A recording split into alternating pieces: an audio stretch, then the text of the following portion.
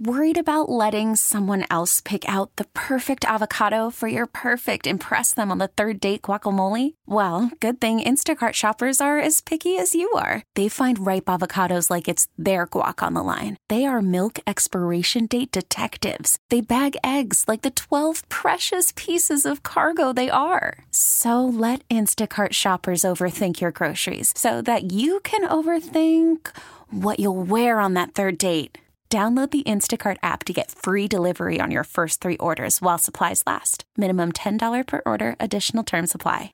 Welcome back, Dennis and Callahan. It is always a pleasure to welcome one of the most informative guests we ever have on this program. ESPN's basketball NBA analyst Tim Legler joins us on the AT&T hotline, AT&T 4G LTE. Good morning, Tim. How are you? Morning, gentlemen. I'm doing great, thanks.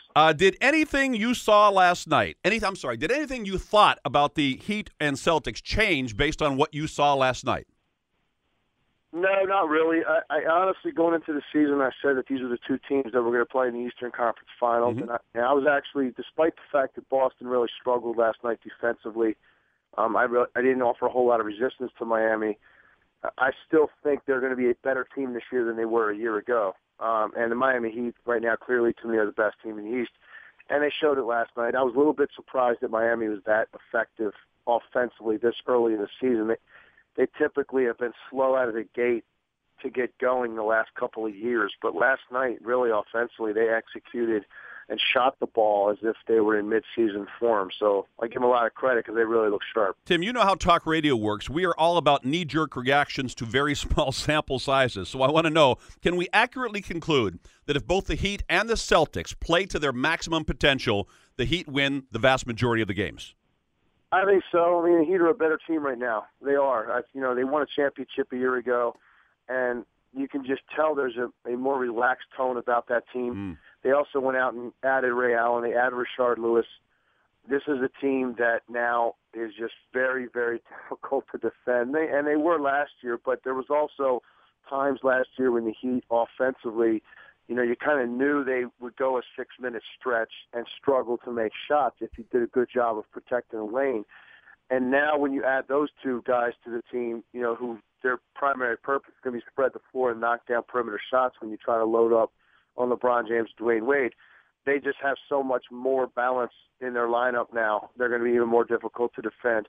So I think if both teams play their best basketball, the Miami Heat are a better team. But we both know that not every team plays its best basketball when it has to, and therefore, it's I think far too premature to conclude that the Boston Celtics wouldn't have a chance to get back to the NBA Finals because you just don't know. So you meet on that stage in the Eastern Conference Finals again. Mm-hmm. You don't know at that time, what kind of injuries have taken place, what kind of rhythm those teams have, and Boston still has championship pedigree. And they took them to 7 games a year ago. And like I said, I think Boston will be better this year as well as Miami being better. Well, we saw when LeBron went out with the cramps and the Celtics caught up, we saw one thing that could bring the Heat dynasty down if LeBron goes out, if LeBron rolls an ankle. Other than that, give us a scenario where the Celtics could actually overtake Miami in the regular season or in the playoffs. Well, I think the biggest thing is, to me, Boston clearly wasn't close to as good as they're going to be defensively last night. Right. I think too many easy baskets, and you can't give up easy baskets against the Heat. I was taking notes during the game, and I stopped taking them mid-fourth quarter. But Miami had a pretty big lead before Boston's comeback. But there was 6-8 examples of just basic plays defensively where Boston lost contact with their defender, they turned their head, basic fundamental things, and got beat on cuts, got beat on offensive rebounds, gave up easy penetration off pick and roll because they didn't defend it right, and Mario Chalmers tiptoes down the lane and lays the ball in. Things like that, or they're going to get tightened up and shored up on Boston's end. So, you certainly didn't see Boston's best performance defensively last night, and I don't know how much better Miami can play than they did last night. So, I think that's the one thing that can give Boston hope. But as I said, a couple minutes ago, if both of these teams are firing on all cylinders, the Miami Heat are the best team in the NBA. Well, why do you think? I mean, they lost, a 10-time All-Star in Ray Allen, maybe the best shooter of all time. We know the additions they made. What makes you think sitting here now, Tim, that the Celtics are better now than they were a year ago? Well, because I don't think there's going to be any depreciable loss in the games of Kevin Garnett or Paul Pierce. Rajon Rondo, you would hope, would continue to evolve as a player. So you hope that he's still continuing to get better. If Pierce and Garnett stay the same, look at what they have added. I do think Jeff Green, even though he didn't show it last night, he had a very good preseason. I think they're going to find a role for him and a more defined offensive level of production as the year goes on, so he'll be better. Jason Terry, at this stage of his career, is a more productive player than Ray Allen from this standpoint. Jason Terry can do things with the basketball in running pick and roll and being a playmaker that Ray Allen can't do. Ray Allen can still knock down shots, and he's obviously still a big-time scoring threat. But there's going to be plenty of nights when Jason Terry is going to make you forget about Ray Allen. And Leandro Barbosa coming in as a late pickup, and you saw a spurt last night that he had offensively. He's not going to do that every game, but with Jason Terry and Leandro Barbosa coming off your bench, they've got more scoring punch in their backcourt coming off the bench than at any time since this group has been together.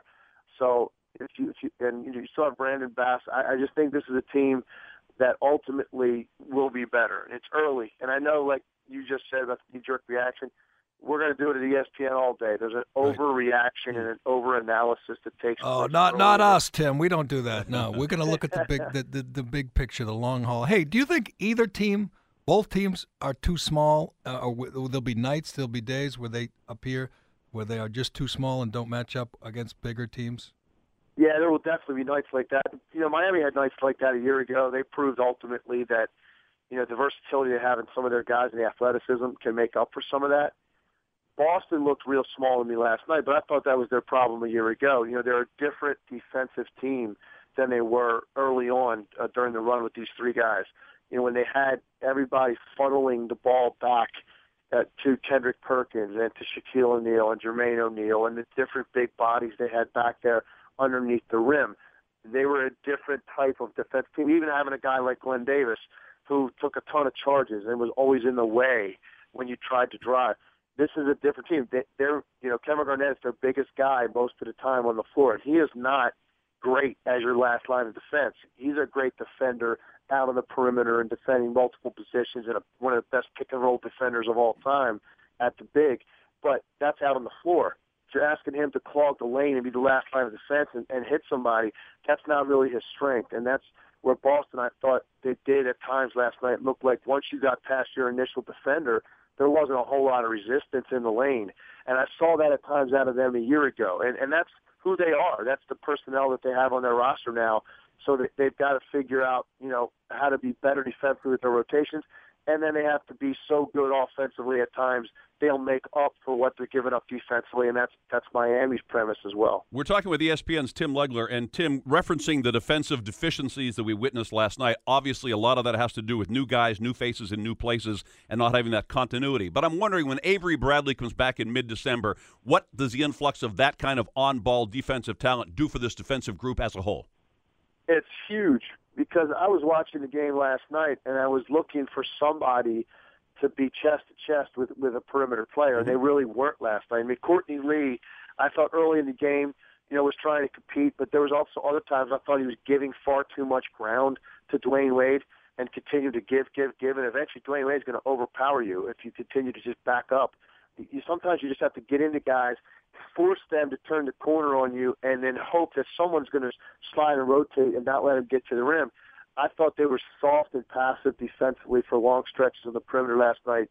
And Avery Bradley being able to pressure the basketball, at half court, get up in elite scores and really work them, it's contagious to the rest of your team defensively. And also pressuring the ball like that makes other defenders who aren't quite as quick, it makes them quicker, because now the guy that's handling the basketball is being hounded, and it's more difficult for him to deliver the ball to the guy that you're guarding.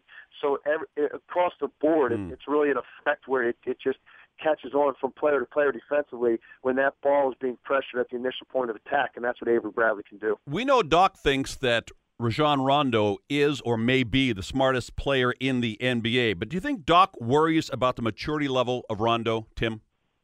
I'm sure that's something that keeps him up at night at times. It's probably never going to change. But look, Rajon Rondo is a guy that I couldn't believe last year as many times as I heard his name come up in trade rumors. He just does too many things to help you win basketball games. The one thing that has to happen, though, for this team to max out and really make a serious run at a title is I just think there are times in the game that he has to be so much more aggressive offensively, looking for his own shot and looking for his own game. And whether that's a jump shot or not, I would love to see more evolution in his jump shot because I think he's a better shooter than he gives himself credit for. But I'm talking about even plays just where he attacks and gets to the rim with those floaters and runners. And I think there are times when he is looking for guys too much. They need him because he's the quickest player on the floor at times, and he has a definitive matchup advantage. They need him to be more aggressive as a scorer and not go 6-8 minutes at times where he's really not aggressive looking to score. They need that out of him because they need his athleticism and his ability to put pressure on teams at the basket. Do they need him to behave himself, or do you think that would hurt him as a player? Does he have to be he could be a jerk out there on the court, and I guess kind of. Well, to me, I look at it as a guy that's competitive and feisty. And even look at the play at the end of the game last night when he wraps up Dwayne Wade around the neck. He basically let him go, and then decided to just grab him around the neck. Took a flagrant one. I think he knew that was going to be a flagrant foul. To me, I'm just saying to myself, why we 18 seconds left in the game before somebody does that? Because I got sick personally. I'm not even a diehard Celtics fan. I'm getting sick watching the game of how many times are guys just going to turn the corner and get to the basket without any sort of resistance or contact. Right. So, all of the talk about, Kevin Garnett shrugging off Ray Allen before the game and all of those things, there's an attitude there with Boston, but I didn't see it manifest itself on the court. They didn't play that game like with the physical intensity of a playoff game, and that's what you need to do. And it didn't really occur until 15, 20 seconds left in the game when somebody finally took a hard foul. So I don't have a big problem with it. I just wish, if I'm Doc Rivers, it happened sooner. There weren't any enforcers in the game. I mean, I guess Haslam played 11 minutes, but none of the big backups played for the Celtics or the Heat. Really, it was that kind of game. It really was. It was definitely a perimeter-oriented game, and if you're going to get into that kind of game where it's kind of like almost like a track meet, it's going to be tough to beat the Heat because they just have, with LeBron James and Dwayne Wade, they just have two guys that if that game is played that way and it's that porous and there's that many driving lanes, good luck because they're going to dominate you by getting into the lane. And now you've even surrounded them with better shooters. This is by far the best shooting team that LeBron James has ever played on. So that's going to make him that much more of a weapon because we know he's a willing passer, and now you actually have guys that are not just shot makers, they're consistent shot makers, and they didn't even have that a year ago. Hey, Tim Legler, does LeBron James get the Michael Jordan treatment at this stage in his career, the Jordan rules, if you will, a latter-day version of the LeBron rules? Well, I definitely feel that he gets the benefit of his doubt on some calls, and he got some last night, without question, in the first half. I was commenting in the room while I was watching the game. I said, man, what are the Celtics supposed to do right now? They can't touch anybody. Because it seemed like there was a stretch. And when you look up at the free throw disparity, there really isn't any. It's pretty even. But there was a stretch, I thought, in the second quarter when it seemed like there's just every time up the floor, LeBron James, Dwayne Wade was getting to the foul line. And they were like touch calls. And so LeBron definitely, I think, gets the benefit of the doubt on those calls, but I wouldn't say that he's much different than a lot of star scorers in this league. Kobe gets those calls, Carmelo gets them, Kevin Durant gets them. The elite scorers get those calls. LeBron, I know it's frustrating if you're a Celtics fan because you're going, wait, he's the biggest, strongest guy on the court, and you can't breathe on him. How are you supposed to guard a guy like that? And I understand that frustration, but that really has gone on for years and years in this league. Just ask the guys that used to guard Karl Malone. Yeah. You couldn't touch the guy. When you combine his talent with the fact that he's getting 12 to 15 free throws every night, it's really difficult defensively, but that's the conundrum you face when you're playing against great players like that. Tim, is there a chance that the newly minted Lakers could turn out to be an unmitigated disaster, whether because of lack of chemistry or just the ingredients don't mix out there? There's clearly a chance because obviously anything short of winning a championship would be a disaster for that team.